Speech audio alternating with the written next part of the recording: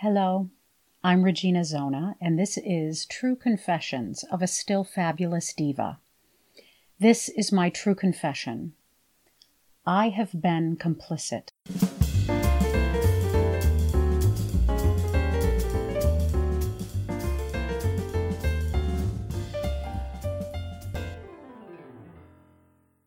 So this is a hard one for me because I feel incredibly bad about my complicity. And at this point, I have not really been able to reconcile it. So maybe putting it all out there in this podcast will be the first step. Several years ago, at one of the universities I taught at, I had a colleague who was an incredibly charismatic man.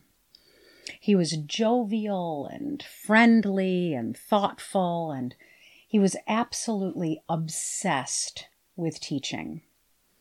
He truly cared about shaping the artistic lives of his students. Teaching was what fueled him, and in a way, that was really inspiring. Although he was a young teacher and his zealousness for the betterment of his students wasn't always well guided, the intention was always for the greater good as he saw it. His method of mentorship teetered between fatherly guidance and supportive best friend. Although he might not admit it, he was desperate to be liked. Even when he was giving tough love, he needed to be needed. And his personal and undivided attention to his students fed that need. And truth be told, most of his students craved the same thing. They were young and impressionable, just trying to find themselves.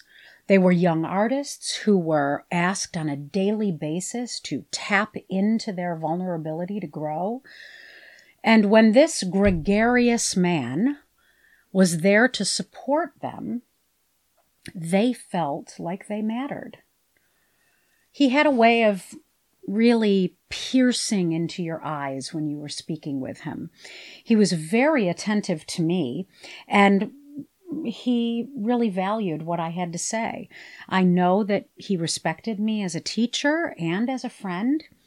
He often asked me for advice, and he even happily accepted unsolicited advice from me with thought and care. He was always a physically affectionate man. He gave big bear hugs to everyone, me included. The students seemed to love the attention when he would stop them in the hall to give them their daily hug. And when they were feeling down, they could always count on Papa Bear to hold them close and make them feel safe. Truly, at first, I really didn't think anything of it. The students and the teachers were a family of some sorts, and we all offered our support in whatever way it was needed. However, I started to notice that there were often groupies around his office, female students mostly, who would wait for the moment he opened his door so that he would smile upon them, give them an encouraging word, and give them an affectionate hug. And then I noticed that some of those hugs looked rather intimate, perhaps lasting longer than was appropriate, or perhaps they were a little too tight. Then some of the young women who were not his private students would mention to me that they were a little uncomfortable about his unsolicited hugs. One said that she avoided going past his door because she didn't want a hug from him. And they told me that some ladies would accept their hugs slightly unwillingly just because they wanted to please him.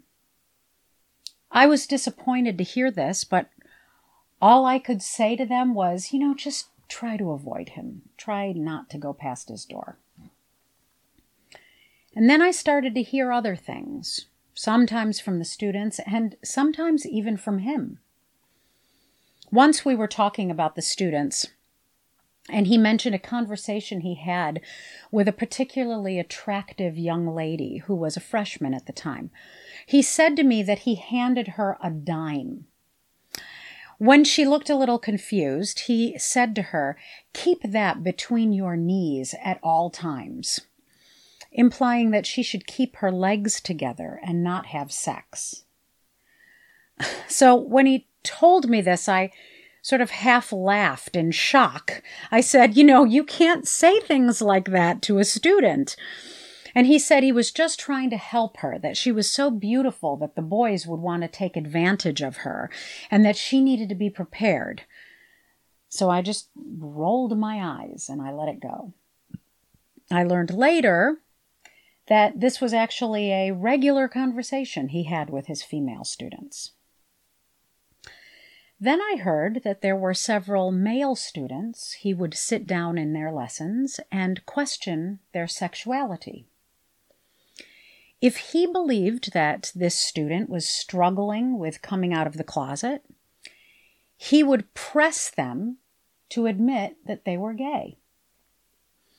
He told them that suppressing their homosexuality was blocking their ability to be a better singer and artist. And until they were really truthful about who they were, they would never be able to get to the next level in their singing and performing. To my knowledge, these little talks did not result in a student actually coming out to him, although several of them did come out later. I have no doubt that what this man was trying to do was to give these young men a safe space to be themselves. In his mind, that is what he believed. And he thought the answer to any of their singing and performing issues was entirely wrapped up in them hiding their sexuality. But when these young men shared this with me, they said that they felt pressured and uncomfortable, and it impeded their learning process further. Although most of those students stayed with him as a teacher in spite of it. And when they told this to me, all I could do was offer them an ear and tell them that that was none of his business, and they shouldn't feel pressured to do anything that they are uncomfortable with, and that they should just try to steer the conversation back to the lesson if it was brought up again. Then there was this time that I asked my colleagues to act as an adjudicator for a mock audition class that I was teaching. One of my students was singing Musetta's Waltz from La Bohème, and in this aria, Musetta is seducing her ex-boyfriend with her voice to make him jealous. So this student was a lovely young lady who was very, very shy and came from a very, very religious background.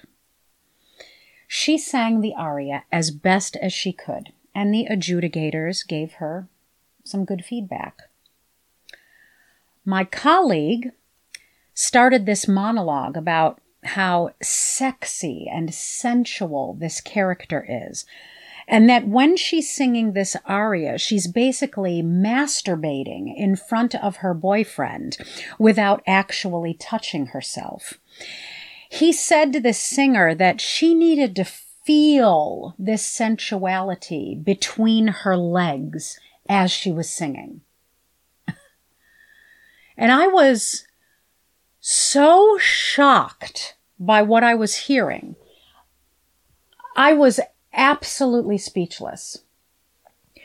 Whether his intentions about the aria were actually correct or not, he knew that this student was most likely a virgin and would have absolutely no reference point for what he was saying. And it didn't even occur to him that it was incredibly inappropriate for any teacher to say that to a student. Her face turned beet red, and he tried to continue until finally I cut him off and thanked her for her performance and sent her out of the room. He then tried to justify to me what he meant, and I was still so shocked I couldn't even respond. I soon left that job, and in the next year I learned that the administration had received some complaints from some of the female students. I didn't get the full story, but from what I gathered, these students were working on opera scenes with him, and he again said some incredibly inappropriate things in trying to get them to play the characters more convincingly. And then he got fired. Again, I don't exactly know what grounds he was fired on, but I'm sure that if his sexual misconduct was not the main reason, it was certainly a factor. As he was applying for other jobs, he put my name on his recommendation list without me knowing it. And one day in my office of my new position, I received a phone call from another university that was considering hiring him. They asked me the standard questions about how he was as a teacher and a colleague and so on and so forth. And then they asked me about alleged sexual misconduct. That wasn't exactly how they put it, but that was definitely what they were looking to find out about. I was a little taken aback by the inquiry, and I didn't exactly know what to say, but I felt that I couldn't not address it. I, of course, did not go into any salacious details, but I did say that he was a physically affectionate man, but that I didn't believe that he would physically take advantage of a student. And I didn't really know what to say beyond that. But that indeed was the truth. I never thought that this man would actually enter into any kind of physical relationship with a student. That wasn't his motivation. I think he truly believed that he was helping the students, that he was supporting them, and that he was teaching them. And the way that he thought he had to do that was to create intimacy. And I also knew that he was doing that so he would feel loved and respected. And maybe that is how I justified not reporting him. But now I look back at all of these instances and I feel sick to my stomach. I feel sick that he would take advantage of his position and create an unsafe environment for these students. But mostly, I feel sick over the fact that I did nothing, absolutely nothing to stop it. And in that way, I also abused those students because I enabled him to continue. I didn't protect them, and for that, I am truly ashamed.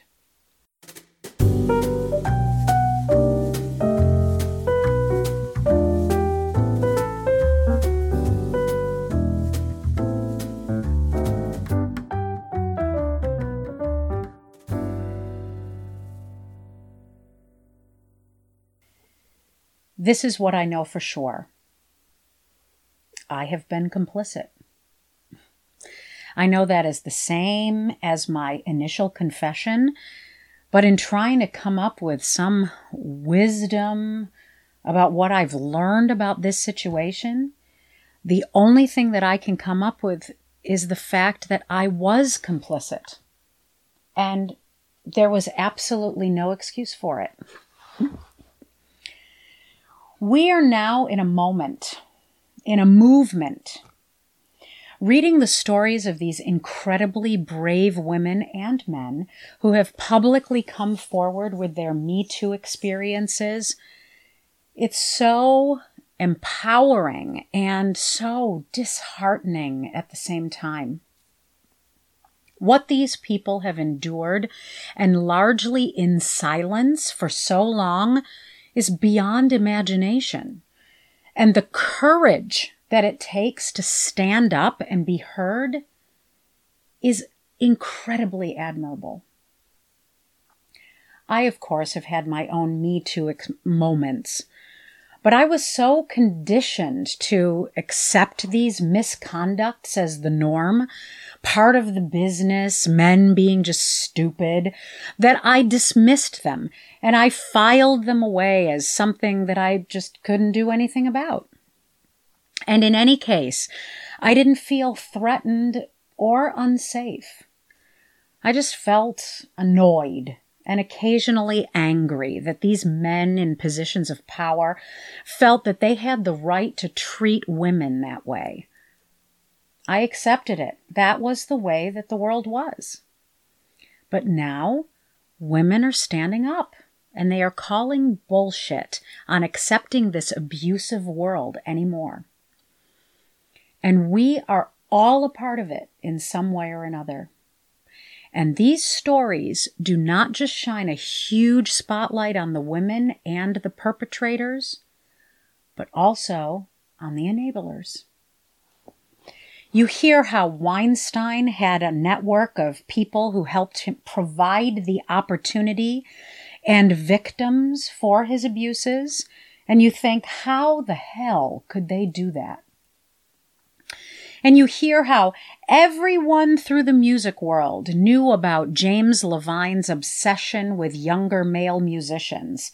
I mean, I even knew about it. My roommate in college knew firsthand about it.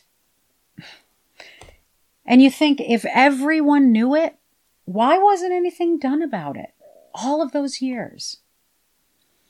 Not to mention when you're in a restaurant and you see a man pinch a waitress's butt, or you're in an office and you see a male worker, co-worker, casually say to his secretary that her skirt is nice and short. Or you hear a teacher say to a student that she needs to feel it between her legs when she sings. Why don't you do anything about it? There's this TV show called What Would You Do? The producers stage these scenarios in a public place where some type of injustice is happening. A shopkeeper will not sell something to a patron because that patron is gay. Or a teenage child talks back to his white mother because she is dating a black man. Or a man is publicly body shaming a woman. So they film these scenarios and they focus on the people that are watching these injustices take place to see if they will step in and do anything about it. More often than not, most people will observe and judge, but not do anything. And then when you think all hope is lost, one righteous individual will step in and call out the abuser. I don't watch it on a regular basis, honestly, because it makes me uncomfortable. When I watch these scenarios of major or minor injustices happening, I become so outraged. Not only at the people who are doing the injustice, even though it's just acting, but also at the people who witness it and don't do anything. But, if I'm being honest, I have been the person who has done nothing. I have witnessed injustices and abuse and consciously chose not to get involved because I was fearful of confrontation, or I didn't have the time to do the follow-through, or I just didn't want to get involved. And now I am faced with the fact that I did not protect young, innocent people from being abused by a fellow teacher when I knew it was happening. I knew it was wrong, and I knew I could have helped. I could have talked to him about it. I honestly, although perhaps naively, believe that had I called him out on it, he would have listened to me. Not that it would have changed his behavior, but I know that he respected me and my opinion of him. I could have reported him to the dean. I could have advised the students to come forward and report him and given them the support that they needed to do it. But I didn't do any of those things. And because of that, I have been complicit. I am fully aware that some of you may listen to this and completely judge me on my negligence. You may be outraged that I witnessed these things and didn't do anything about it. Others of you may think that I can't beat myself up about it. It's in the past and there's nothing to be done about it now. And maybe admitting this all in this podcast is an attempt to try to forgive myself, a way to move past my guilt. But the biggest thing is that I have to take this watershed moment as an opportunity. I have to stand up. I have to speak out. I have to protect those who cannot protect themselves. I can't be afraid to get involved. And I know that it is much easier to say it than it is to do it. But this is the moment that I have to choose to do better.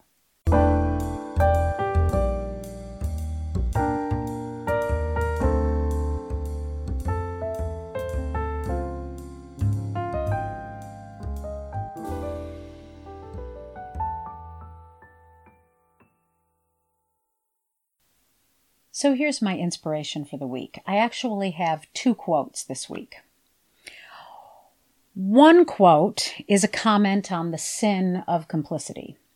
And the other quote is one that can hopefully move us forward into doing better. The first quote is by Abraham Lincoln. "To sin by silence when they should protest makes cowards of men." And the second is a mantra that popped up on the interwebs that spoke to me. "I am committed to being a better person today than I was yesterday.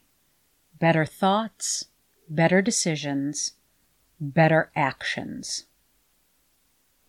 That's all we can do, right? Thank you so much for listening.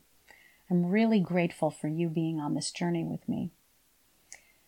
Please join me next week where my next confession is, I'm not sure that I'm a great friend. And remember, the only response to the question, how are you, is fabulous.